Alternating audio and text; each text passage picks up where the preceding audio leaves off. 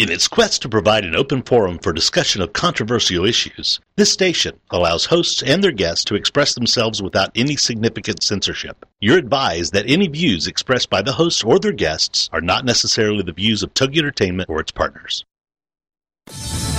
Girlfriend, here is your show. Girlfriended, your chance to connect with other women, especially the woman that is most overlooked, yourself. Girlfriended is all about helping you become self-aware, not self-involved. The aim is to provide information that relates to life, which leads to real connections and results in a desire to connect or care for those in need. The Girlfriended principle was born out of loss. Patty's mother was murdered, and Lisa lost her mother to cancer. This forged a bond between them that nothing could shake. And now the women want to help you in more ways than you can count, every day. From the website, girlfriendit.com, and the movement Girlfriendit, here are Patty Wyatt and Lisa Jernigan on TogiNet.com. Welcome to Girlfriendit, where we want to rally you to do the remarkable. This is Patty. Since Lisa rudely left the United States and went to Israel, I told our sound producer she's going to come back a little more holier than me, so I better amp up my quiet time. And speaking of amping up your quiet time, that is what we will be talking about today. How are you listening to God? Well, are you listening to God? And do you know when He is nudging you? We are going to be speaking with our first guest, Lynn Rush, who is an author, and we are going to ask her that very question. So, Lynn, how are you today? Hi, I'm doing great. How are you? I'm doing great. And you're going, uh-oh, what question? What are you putting me against the wall? What do I have to answer, right? So you are an author, Lynn. Tell us a little bit about how you knew to accept that calling, to hear God's nudge, and to go into that direction. Did it just kind of fall in your lap, or what were some of your decisions behind going that route? Well, it's kind of an interesting story because I didn't really grow up wanting to be a writer, didn't do a lot of writing as a kid, wasn't on a newspaper or yearbook staff or anything in school. So I almost knew that I had to follow the nudge when I got it in 2000, late 2007, because it was just so ridiculous, actually. I mean, God kind of works that way, right? Absolutely. So, I just wrote, and all of a sudden I had a novel and just started taking some steps, and, God opens and shuts doors, and I just keep walking. Well, so you are a paranormal writer. So people have a tendency to look at that and go, okay, now what makes someone, go in that direction? Because I look at all authors as being highly creative, but to go into that world of, I don't know, some people see it as very frightening and scary. What made you go that direction? I've always loved just crazy things. I grew up watching, like the Hulk and Wonder Woman, Bionic Woman, all those crazy shows. And then, in junior high school, went to, Buffy and Charmed. And some of that, can be kind of dark and not, but it just is like an escape and just like where the crazy just became normal. It was pretty fun. So I'm not surprised I'm writing paranormal. It just kind of fits me. Well, I have a question for you, just to hit on the personal aspect of that. Have you grown up in a Christian home? Were you raised as a Christian? No. I was one of those that the parents dropped me off for church, said, go through confirmation, and then, you decide. It was up to me. And, of course, I, didn't care about anything after confirmation until my senior year. Then I found it. I was at a tennis camp. And I said, you know what? There's something bigger out there than me. I need to check this out. And, ever since then, and that was in, my junior year of high school. Well, so when you started writing, in under the paranormal umbrella, did you have Christians that were around you that kind of looked at you thinking, okay, this isn't the holy route. You shouldn't be writing in this direction? Yeah, I think there were a few. And no one's really ever come to my face and said, you're doing the devil's work or anything. But I did have a few kind of shy away from me. But when you've got people like Ted Dekker, Frank Peretti, those guys writing about, fantasy stuff and speculative fiction stuff, it's kind of hard to refute. And I think you're always going to see kind of, in my writing, I'm on the sweeter side of the paranormal romance part, and that pretty much reflects, my outlook on life. So I'm a Christian writing secular romance for sure. Yes. Well, I think exactly what you just said, those two authors, because I love, Frank Peretti is one of my favorite authors, and then, Ted Dekker, just love what they've written, and I think I've read every single one of their books. They really did pave the way for you to be able to, and that's great that they were able to open up those doors, because I know I used to read Stephen King, and I'm trying to think of Cooney, Dean R. Koontz. Are you familiar with him? Yeah, Odd Thomas. I love that series. And I would get comments from some of my Christian friends that, why would you fill your head with basically that junk? And I love that whole, the mystery, this, getting scared, being frightened. I like just kind of that escape going down that route. And so being able to read, Frank Peretti or Ted Dekker, it almost gave you an excuse, because you're able to say, oh, no, they're believers. I'm allowed to read these books. So I think it's really neat that that you're going that direction. And tell us a little bit about your book, because your new book, Wasteland, just came out September 2011, correct? Yes, definitely. And, the short version of it, because, we come up with like little Twitter versions because that's just, you put it out there on Twitter so much, is a tormented half-demon seeks salvation in a teen's prophesied power, but he must resist her tempting protector or face eternal damnation. That's like the quickest way to paraphrase Wasteland. Lots of light and dark and, the romance. Wow. Well, I know the whole light and dark romance has really been a huge hit right now ever since Stephenie Meyer's her Vampire, the Twilight series. That has really made people step up, and it just seems like it's this phenomenon almost of... It is, especially the young adult. And I'm technically not young adult, I'm new adult, but that's just a hot area right now. Does that cause you to, so many times as women, we get into the comparison game, and it's easy to look and go, wow, that is really a hot topic. I'm going to go that direction and write with a little bit of that lens. Do you have a tendency to do that, or are you pretty focused on who you are and what you write? I'll tell you the truth. When I first started out, I didn't even know I was writing new adult. I just kept getting told, your characters are too old for young adults. They're too young for adult. You need to change this. You need to lower the age of your characters. You need. And one, I didn't know what I was doing, so I just kept writing what I knew and what I liked and what I thought I was supposed to be writing. And eventually, new adult is coming out there now. I think I'm among some of the first to actually write for that category, and other publishers are starting to look at that age group, that is a little bit older than, who's going to take me to prom type problems versus the hot and heavy, romance for adults. It's like, what about that in between? And evidently I've written all my books for that age group, and I didn't know that it would be a big deal later. I just wrote. Now, are you married? I sure am. 15 years. 15 years? And does your husband read any of your books? Actually, no. Believe it or not. Has he read one yet?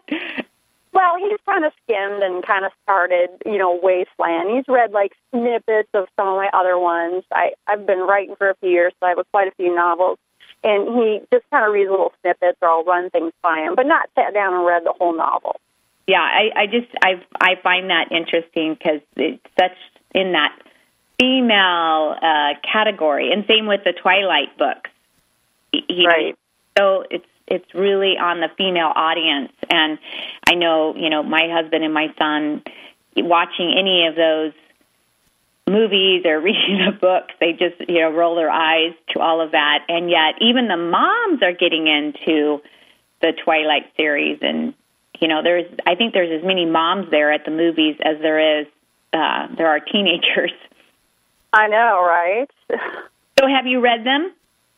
Oh, yeah, first time. And did you see the movie? Oh, yes, I've seen them all, and it's been pretty good. And have you read The Hunger Games? Believe it or not, I think I'm the only one on the planet who hasn't read that yet. Yeah, that is another one of those. It's interesting if you hear the premise of The Hunger Games, that it's actually children being put in an arena and that they fight until their death. You look at that and go, why would I want my child or my teenager reading this book? I have not read it, but both of my teenagers have, and now my 10-year-old wants to read it. So it gets to that point where you have to read it because you go, what are they reading and what's going in their head? So what about Wasteland do you just, as you were writing this, that you just, it made you come alive? What was the main premise of it that you just couldn't wait for your readers to be able to capture? Well, I think the main thing is so many things are beyond our control, okay? David, the main character, didn't ask to be half demon. He didn't ask for his mother to sell his soul before he was even conceived. He didn't want it. He doesn't want to be doing the junk that his master has him doing. He doesn't really have a choice. And there's, huge punishments if he doesn't come through, which is how Wasteland starts after 245 years of solitary confinement. I mean, there's huge repercussions if he doesn't follow through. So he's kind of locked into something, But through it all, there's just a little bit of hope. He holds on to his human side. Sometimes he's not really sure why, because it's a huge struggle. But okay, Lynn Rush, we are going to be right back. Hold on to that hope, and when we return from our break, we will continue our discussion.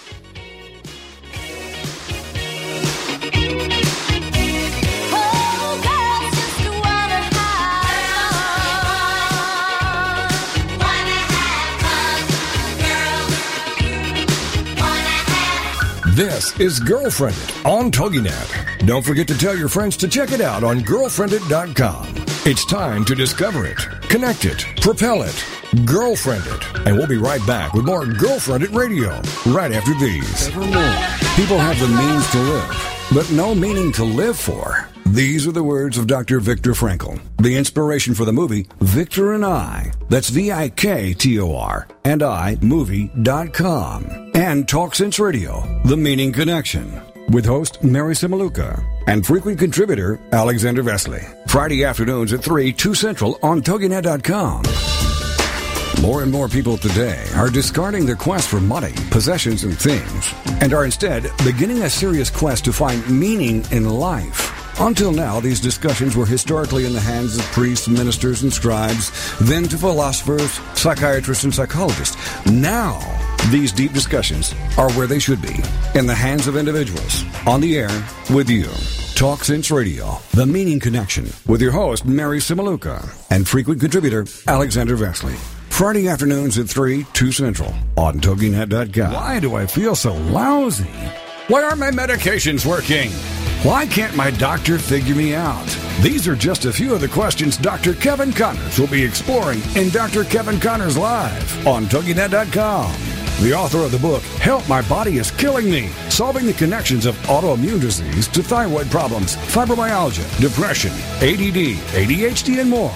He'll dig into these and many other conditions to dissect the mechanisms of your problems, giving God the glory and looking for answers to make you look and feel better, to make you feel whole again. For more on him, his book, and the show, check out upperroomwellness.com.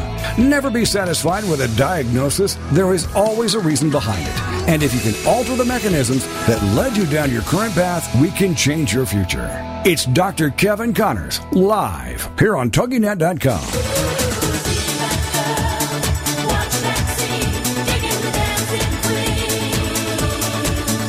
Welcome back to Girlfriended Radio. A chance for you to let your hair down, curl up with a mug of whatever you love, and have some nice girl talk. It's Girlfriended, the radio show, on TogiNet.com. And now back to the show with your hosts, Patty and Lisa.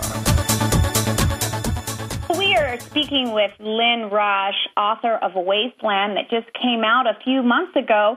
And we were talking about the question, are you listening to God, and do you know when He is nudging you? But, of course, that led into paranormal writing. But, Lynn, you were talking about one of the characters in your book, David, and talking about the hope that he has.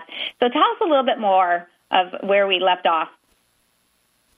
Well, sometimes when we're, dealing with things, it's so dark. It just feels like there's no way out, but you just have to keep that hope. Even if you know or can't see it, it's there. You just have to trust it. And I think that's probably the biggest thing, the light and dark thing. You can get through the dark. Okay, there's going to be something at the end. And I think that's the biggest thing that I wanted, in the book. There's always hope.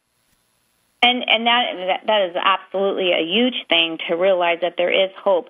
And so many times, and I think especially for women, that we need that hope to know that there is the lightness. I know I'm meeting with a gal actually here in another hour after the show who is in the entertainment business, and I say that lightly because most exotic dancers call themselves entertainers. But just the darkness that's there, and she is ready to get out of that industry. And when they just have a little bit of hope, and sometimes that hope can be found. I mean, so many times we will say, you have to read the Bible. You need to get into God's Word. And many times people aren't there yet. They're not willing to get into God's Word. It might take another book that God speaks to us in so many ways. It doesn't always, have to be, we have a tendency to go, get into God's Word. You got to read the Bible, which is awesome, and we need to be doing that. But sometimes it will be a book that we relate to a character, like you're talking about, the character in your book, where they see the hope in this character, and they see that, there is light in the darkness. And I just think it's amazing how Jesus can reveal Himself in any way, shape, or form. And we sometimes put God in that box that He will only be revealed, if you're inside the church walls or, in God's Word. And so I think it's really neat as a believer when you are writing, and we do it creatively, because Jesus said, go be fishermen. Go out there and lure people in, and sometimes it can be done in different ways. And I know in this gal, in her situation, she does not, I invited her to church. She has no desire right now at the time in her life to go to church. So it's just going to be through that relationship. And sometimes it's handing him a book. Exactly. And, we wanted to get back to that question then of, are you listening to God, and do you know when He is nudging you? Do you feel when you're writing that that you need to be, just that clean, open vessel to really hear what God is telling you to write? Do you feel that, okay, I cannot do this if I don't have God going before me? He's before me in pretty much anything, especially through my husband, too. He and I talk about everything, pray about things, stuff like that. But I just pretty much have the attitude, okay, God, what are we going to write today? I kind of just sit in there, and I drive some writers absolutely nuts because I can just sit down in the screen and start writing, But that's how I approach it. Okay, God, what are we doing today? What's going on? And hopefully I can hear it. Mm-hmm. And then how do you write? Do you always go with an outline? Because so many times, and I'm sure you hear this a lot as well, I will have people say, I really want to write a book, or I really want to write a Bible study, or I really want to, do a blog. And they have one story in their life, and they write that one page, and then they realize how hard it is to really write. So do you find that you always work off of an outline, or do you back into it? I am definitely not an outline girl. I am a seat-of-the-pants writer.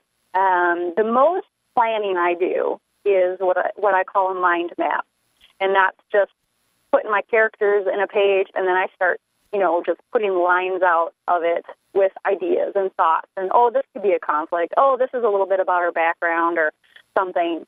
And then I just start writing, and the characters just go where they want to. And I've kind of been told, and I agree, that my rough draft is basically a 75,000-word outline. Because, it's just, sometimes I don't even have the character's name, and I just, go with it. And then it's the second round and the third and the fifth and the 10th that finally it flushes out and I tweak and stuff. Yeah. And so do you find that I like how you said that you build the characters and then you see where they can have their conflict. Do you find that you have so many, basically the end of the conflict that it's hard to land on the ending or how you want this particular scenario to play out? Do you write a few and keep reading them over and over again until you figure out, this is the best ending for that? I haven't done that yet. So far for my novels, a lot of them, I'll just write it. Like, I kind of have an idea, where it might go, like how it might end. But it's changed mid-book, on that first draft before. And then I'll just, make a huge note, and then I'll just finish writing with this new idea, of where I wanted it to go. So then I know where it shifted, and I have to go back and change it, in the first half of the book. But it really just goes with how the characters start developing. I'm like, oh, yeah, we need to have it end like this. And then I go with it. Mm-hmm. And do you have quite a few other people around you that read and edit and give you some insight, or do you just... Definitely. You do? I have critique partners. I have 3 very, very close ones that pretty much see everything of mine. I bounce ideas off them constantly. You just can't really go, in this journey of writing without critique partners, because they'll just tell you brutally, dude, this is not working. You've got to change this. Or, dude, cut the first 5 chapters. The story really starts here. But ultimately, I have to just say my editor over at Crescent Moon Press, Steph, she's awesome. She just knows what it's about and says, no, fix this. That's really important. Mm-hmm. Now, you have a pen name, is Lynn Rush, correct? That's correct. Not your real name? No. So how do you come up with that name, and why do people choose a pen name? Well, the reasons why vary. Now, my original name, Sherry Buink, is very hard to spell and say. Both the names. Sherry you'd think pretty easy, but it's Sheri. That's just not a very common spelling. And Buink is Boeynk. That's just not very... You're not going to remember that, And so that was my reason. But technically, my middle name is Lynn. So, I can always fall back on that. But really, my mother-in-law, who recently died from cancer in October, her name is Lynn. And she is a fantastic writer. And she read the very first thing I ever wrote. And it was hideous. It was horribly written. I didn't know what I was doing. I didn't even know what point of view meant. Okay, it was that bad. And she was just so encouraging and inspiring and you've got a lot of work to do, but you've started. You've started.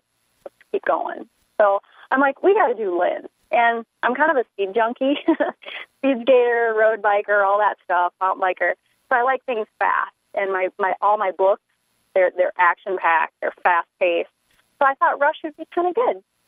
Oh, that's funny. So Lynn Rush. And fast. Lynn Rush.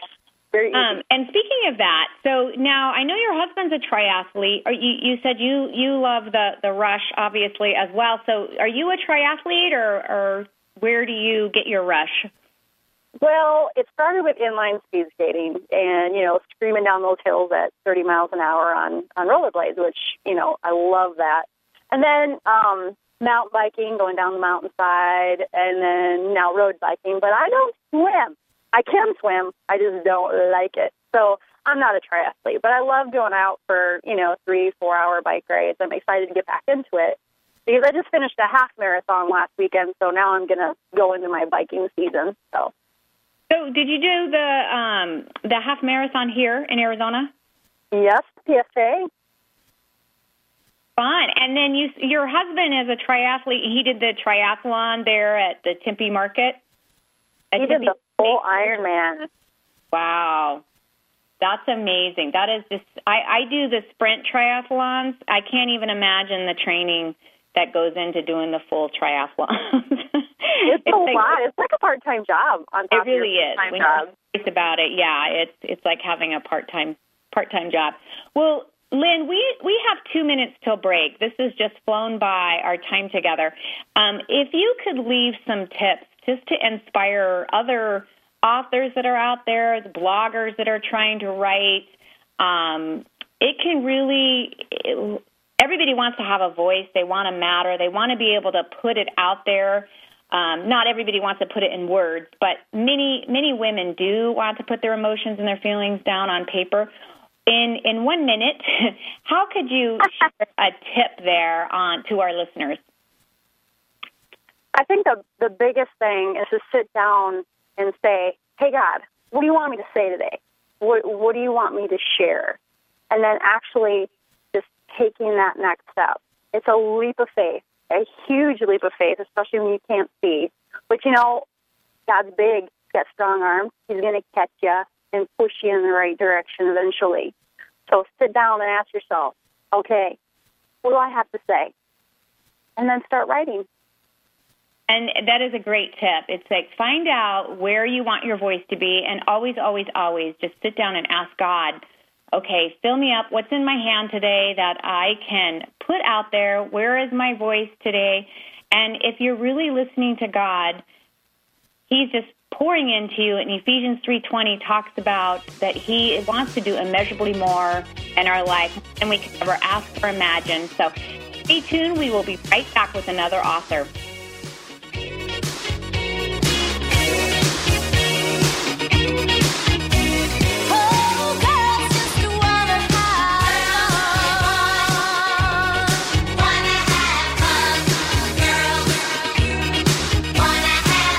This is Girlfriended on TogiNet. Don't forget to tell your friends to check it out on girlfriended.com.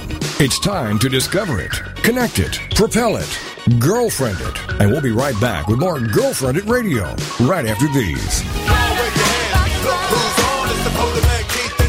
Now you might think Juan's youth was sad, right? Cause he had a deaf ear, mommy and dad, right? But that ain't the case, it wasn't his fate, no. The Juans never struggled to communicate. Y'all wave your hands, look who's on. It's Dakota Man Keith and he's number one. It's That Keith Wan Show on TogiNet.com, Wednesday nights at 8, 7 Central. Every week, That Keith Wan Show will have guests that share their experiences, expertise, opinions, and personal lives with us to hopefully help us better understand others. The topics and guests will come from the American Sign Language community. For more on Keith Wan and the show, go to his website, KeithWan.com. Listen with an open mind and willingness to learn and help with the cultural bridge.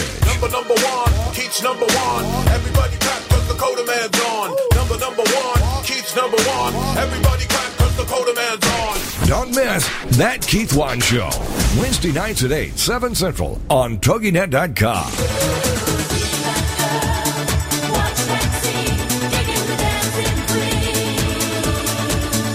Welcome back to Girlfriended Radio. A chance for you to let your hair down, curl up with a mug of whatever you love, and have some nice girl talk. It's Girlfriended, the radio show, on TogiNet.com. And now back to the show with your hosts, Patty and Lisa.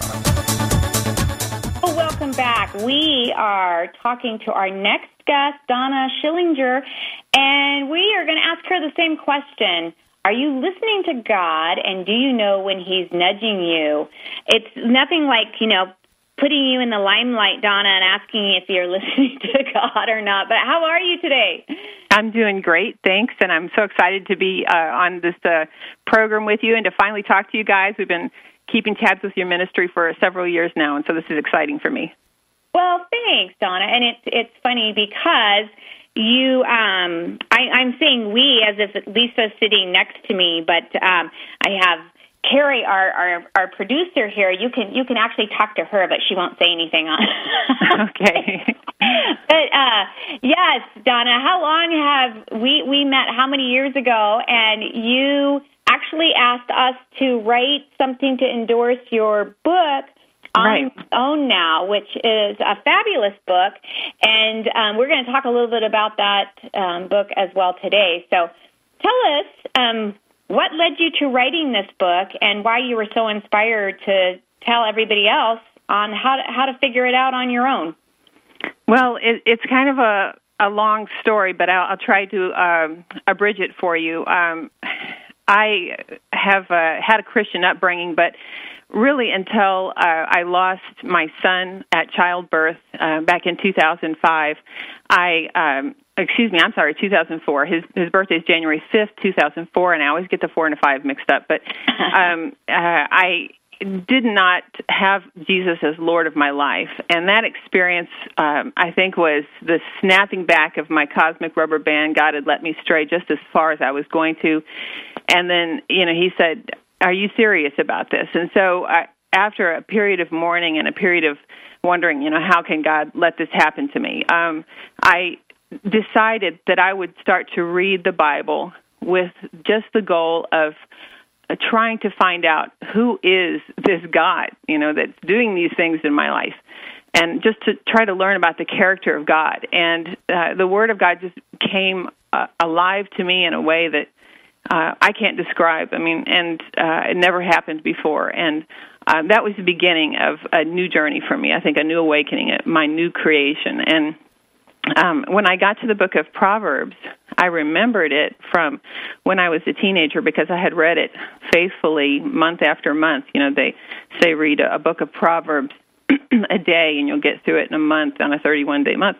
And I had done that for maybe a couple of years when I was young. And I sort of did it as a discipline then, as a thing that you're told you should do, and so you do it. But I didn't really see the relevance of it. But as I read it through this time, I saw in retrospect how relevant it was to my life at that time, and I felt such great sense of regret. And at that time, I believed that God was wanting me to write down for my own daughter, who I think was about 11 at the time, some reflections on how these proverbs are really applicable to the life of a young woman. And so I started to do that, just got myself up early, added it to my regular work day, and sat down and kind of like your last author, I just said, okay, God, what do you have for me today? And I would read through the Proverbs, and God would bring my attention to one, and I would begin to comment on that with some personal stories, because that's another thing that I feel that personal stories are so powerful, in teaching, and especially with the children. I have a lot of younger brothers and sisters, and they always say, tell me a story from your college days, or tell me a story from your time in the Peace Corps. And so they're so fascinated by stories, and so I tried to weave stories of my life in there. And so it was really a very personal project, but then I felt the Holy Spirit saying to me, you could let other young ladies benefit from this by putting it out into some sort of format. And at first I didn't believe God would want me to write a book. I guess I just felt too inadequate for that, And then, soon he showed me things. It's like, yes, I want you to put it into a form of a book. And so I did that. And then, he took me a further step after that and said, continue this message. And so I have continued it with a monthly online magazine called Single Young Christian Woman. And then it also led to the founding of the organization, On My Own Now Ministries. Wow, that is awesome, Donna. There were quite a few things that you said there. You definitely compacted that whole thing into just very impressive. But one was the spiritual discipline. I think that is huge. And to even to take on that challenge, and just for our listeners to be able to go, I'm going to start reading through Proverbs, because you're right. Some of that might just be the discipline of it, but how God's going to speak to you through those Proverbs will just truly be life-changing. And so many times we don't want to take the spiritual discipline. We don't like where our life is, but yet we don't want to commit to even that you could even start at 5 minutes a day, and it can be life-changing to you. And I've noticed, and that this is going to make me sound really old, but in our younger generation, that even if they're listening to a message, if it's longer than 20 minutes, yeah, they're attention gone. Deficit disorder, right? It's like, oh, that was such a long message, And because we're just so, I don't know if it's the ADD or just used to multitasking or used to being, we're putting something on Twitter, then on our Facebook, then we're texting on the phone. So to be able to just be still can be very complicated and difficult with the younger generation, and for me as well. I have a hard time with that, but it's hard to just have that spiritual discipline. The other thing that you had mentioned was the feeling inadequate, and just to be able to say that and go, okay, but I was obedient to listening to what God was, telling me to do. Therefore, I started writing down like you said, your personal stories and writing down how God spoke to you through Proverbs. But we let that fear or just, that feeling of inadequacy literally immobilize us. And God wants to just pour through us and use us, and yet we don't believe in ourselves, and we obviously don't believe in the power of God, because we stop it right there. And I think that's really neat that you listen to his nudges, and that you were obedient to his calling. What now? I know you wrote this book now, and you've put it out there. And another thing that gets very complicated for authors, it's a different world in the publishing company. So how are you now putting your book On My Own now out there? Well, that's actually an excellent question that I continue to reevaluate on a weekly basis, if not on a moment-to-moment basis. But and I think this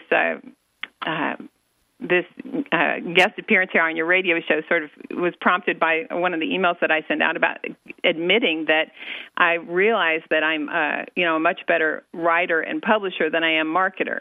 And early on in publishing, and I should say that On My Own now was the third book that I started a small publishing company with another book, and so then I self-published my own book.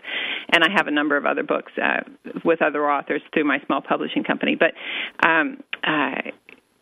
trying to sell my own stuff is humbling for me, and really, it's an issue of pride that keeps me from wanting to talk about it, because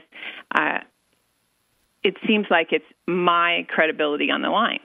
But the fact of the matter is that it wasn't my effort. And I would just be amazed sometimes that after I would finish writing the commentary on a particular proverb, I would say, I did not have that. I did not know that was coming. That was not mine. And so, it was the Spirit who was leading me to write these things. And actually, God's Spirit gave me two scriptures today that I want to share with you. One is 2 Corinthians 3, 5, and 6. And it says, not that we are competent in ourselves to claim anything for ourselves, but our competence comes from God. He's made us competent as ministers of a new covenant, not of the letter, but of the Spirit. And then 1 John 2:27 says, as for you, the anointing you received from him remains in you, and you do not need anyone to teach you. His anointing teaches you about all things. And so if I would really recognize the work that I did in that book and others as being God's competence in me and his teaching, then I would feel a sense of pride about promoting these things. But I also believe that there is a divide today, especially in Christian books and Christian music and everything. I don't really know exactly how to characterize it, but I think that somewhere there's a line in the sand where our ministry becomes marketing, and it becomes a thing of this world, and more of a devil's device than God's work. And so I have to really closely always evaluate, and I've made myself a motto that is mission, not marketing, ministry, not marketing. And so I keep trying to say that to myself almost on a daily basis to help me know where that line in the sand is. Well, you definitely just hit the nail on the head, Donna. It has become all about marketing. And, you know, Lisa and I really struggle with this same thing as well, because on one hand, going back to what we talked about earlier, that Jesus did say, go out there and be fishers of men. So we do have to market Jesus.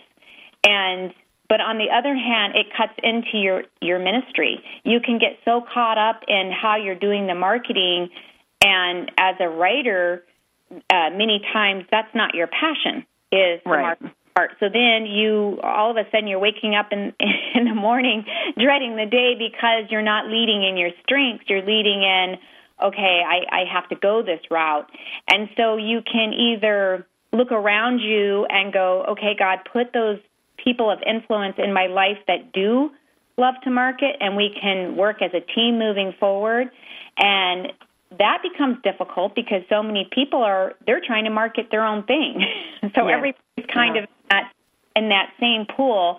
And so we have to ask ourselves that question, are we marketing Jesus, or are we marketing ourselves? And that's something I think that we all daily are having to just pour out who we are and just keep asking God to keep pouring into us. This is a great topic, Donna, and we have a minute before we go into our commercial break, and I want to come back and really unfold this, because so many women are struggling with this very same topic, not only as authors, but just in the workplace of what you're doing and how you're able to finish a task. And so it does go back to how we're listening to God, how we are able to tap into, like we said, Ephesians 3:20, just tap into immeasurably more and be the best. That sounds so new age. Be the best you can be, but I mean it in a way of it created in His image. So stay tuned. We will be right back with Girlfriend It, and we are speaking with Donna Schillinger, author of On My Own Now. And once again, we are talking about how we are listening to God and listening to His nudge.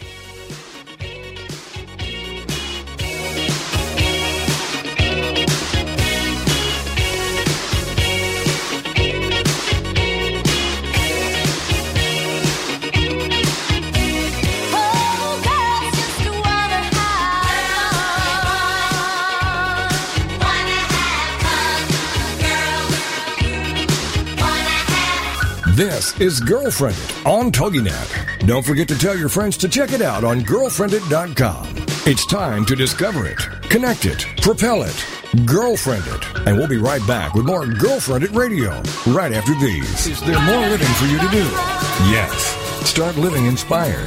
Be here for Living Inspired with Tricia Goyer, Thursday afternoons at 4, 3 p.m. Central on TogiNet.com. Tricia will dig deep into topics that matter most to women, inspiring women to make a change in their own lives and to make a difference in the world, and maybe even deep within their own hearts. Tricia is a wife, mom, speaker, family expert, and author of 24 books. For more information on Tricia and Living Inspired, go to her website, TriciaGoyer.com. That's TriciaGoyer.com. Tricia's vision is to be the voice of hope and possibility for women of all ages. Her intention is to serve ordinary women by encouraging extraordinary things with God's help. Tricia expresses real life, real hope for real women. Is there more living for you to do? Yes. Start living inspired. Living Inspired with Tricia Goyer. Thursday afternoons at 4, 3 p.m. Central on TogiNet.com. Whether you're 4.5 or 100, you can retrain your brain. Learning RX, the radio show, is on TogiNet.com. Thursday mornings at 8 a.m. Central Time with Martin Kruger. Learning RX programs are quick, they're efficient, they're life-changing, and they're permanent. Unlike tutoring, cognitive skills training or brain training targets the root issue causing learning struggles. Time and money spent on chronic tutoring is a clear signal of cognitive skill deficiency. That's where Learning RX comes in. Call today, 903-617-6899. 903-617-6899. Then join us for the show here every Thursday morning at 8 a.m. and take advantage of the power it holds to improve your life. There are so many brain training issues that Learning RX can help you with. It's not a product, it's an experience. So join us for Learning RX, the radio show with Martin Kruger. Thursday mornings at 8 a.m. Central on TogiNet.com.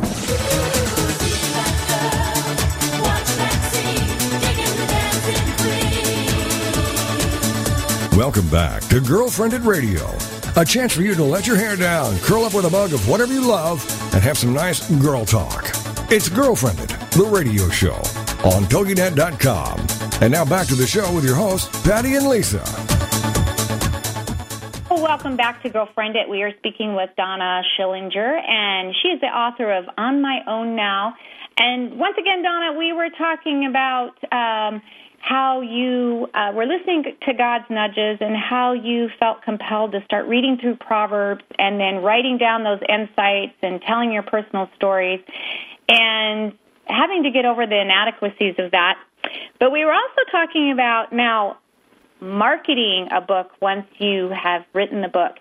And I do want to kind of unpack that with all of the social media. It can be so overwhelming, and the whole publishing world has changed to the degree that it's not the publishing company. They don't even take on a lot of the marketing. It's up to you. You have to be the one that figures out where to speak, and then slowly pull your book out in a creative way where it doesn't seem like a sales pitch. You have to, get on Twitter and get the 50,000 followers. You have to get on Facebook and basically you're having to find your tribe, those people that are going to be your mouthpiece to get the buzz out there. And it can be very overwhelming and really complicated at times. So if you have any insight to that, please share. Well, I have a lot of insight, but I'm not sure that anybody really wants to take my advice because I'll just confess to you that, I'm no raging success. I certainly am not. And, as far as having figured this thing out, I have not. I have some very strong opinions and principles about it, but I don't even know that, that I'm correct in this because the fact of the matter is that I haven't seen the sales success that some of these others have. And so, is that a good thing or a bad thing? I don't know. But one thing that I believe God is saying to me is that I need to stay in step with the Spirit. And so I could, probably burn the midnight oil every night trying to keep up with all these different prescriptions for, how to market your message, and maybe sell a lot more books. But would I be in step with the Spirit? And this is an issue that I've had problems with in the past, including with some of my mission trips, is that I have made them happen.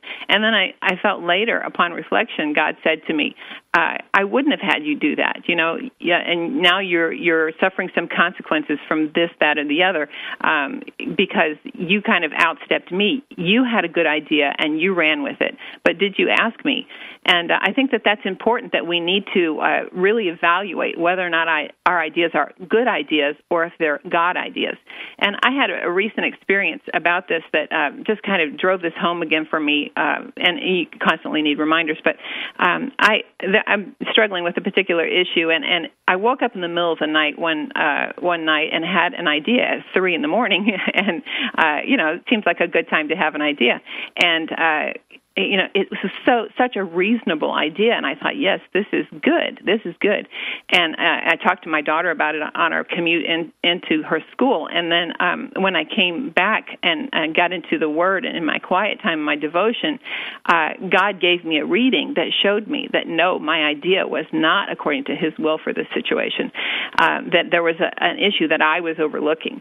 And so I realized, no, this is God talking to me. Why? Because He revealed it through His Word in His time, the time that I gave Him in that day that I dedicated to Him. And this other idea, although good and reasonable, came to me in the middle of the night, was not a God idea. And so there are differences between good and God ideas.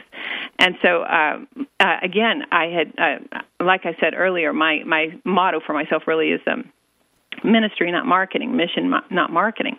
And so, I have gone the route of trying to do all the things that the marketers prescribe. I've bought the books and I've done all these things, and with varying degrees of success, and in the end, I'm just worn out, and I feel like I didn't really accomplish that much.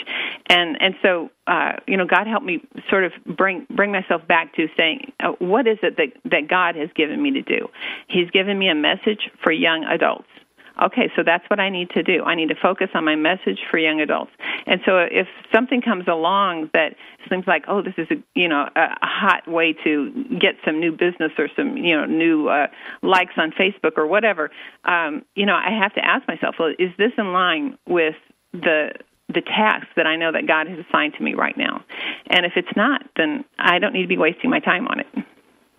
And I love that. What is it that God has given me to do? Because just like you said, is it a good idea or a God idea, which is really hard to differentiate. But when you just go back to waking up in the morning and asking God, okay, what are you putting in my hand today to accomplish? We have a tendency that we want Him to tell us what a year, what's going to happen, and we need to explode whatever He's put in our hand, and maybe what He's given to us is exactly like what you said. Right now, it's for this group of people to be able to, just for you to be able to give these proverbs or to breathe into them. This is where God is having you in this circle, in this tribe, in this group of people. And sometimes we think, it has to be out there for the masses, and maybe that's not. Time right now is not for the masses. It might be just for that one person or that one girl that you're meeting with for lunch that day. And I think that modern media has really given us all megalo complexes. We all believe we have to reach mass numbers. And really, if you look through the history of, God's work in humanity, it's not about reaching huge numbers. You've got your Apostle Paul and your stellar people like that who did reach huge numbers, but so many of these stories are personal impacts from one to another. And so we really should not sell that short, this temptation with media to say, I could reach, 3,000 people or 30,000 people. Well, what about 2 people? I mean, that is significant to God. Well, exactly, and what about the one right in front of you? Yeah. And look at how He poured into 12, and look at what took place, So if we looked at it from that perspective, rather than always having to hit the masses, it's really hard with the social media, because we do have a tendency to do the comparison game, and that makes you even feel more inadequate. We call that grabbing the maidservant, because we're, like you said, we're trying to do it our way, and we are grabbing the maidservant rather than going out there and doing it God's way. Well, you have, and just like you said, the reason why you were on the radio show is you sent an email, and what I really liked, Donna, that you put in that email was just you poured your heart out. And share a little bit about what you're doing and why you put that email out there.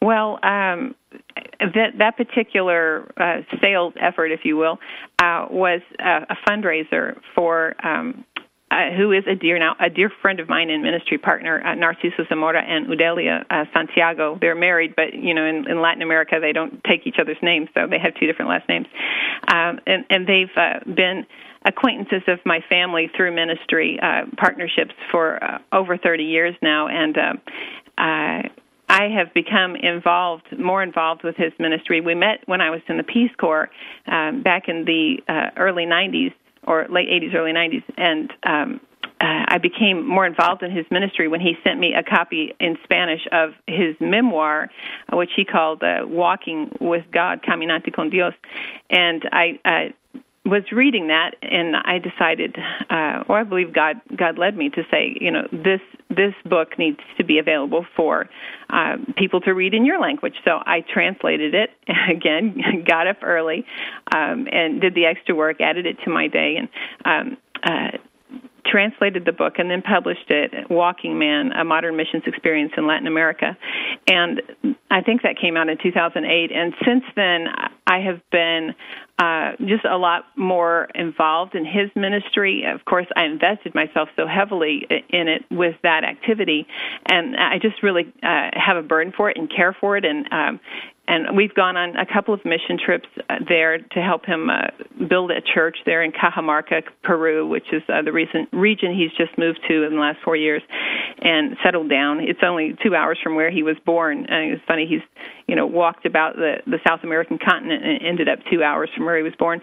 But he's working on putting up a local congregation there as well as a polyclinic that will bring down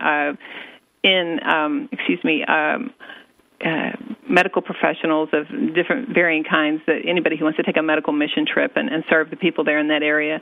And then also he has a discipleship training course. It's a very non-traditional learning type environment for people who may not even, on academics alone be able to qualify to get into high school, let alone seminary, but these are people who want to be leaders, who've been called to be leaders in their local congregation, and he's doing discipleship training with them.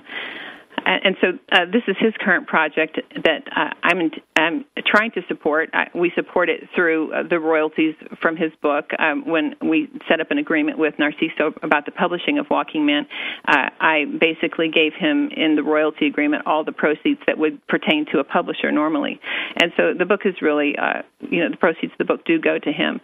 And then additionally, I try to assist with being a liaison for any of people from the United States who want to support him who don't speak Spanish, because his English isn't very good.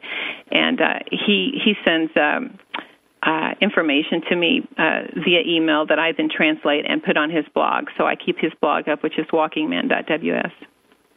Okay, say that again, walkingman.ws.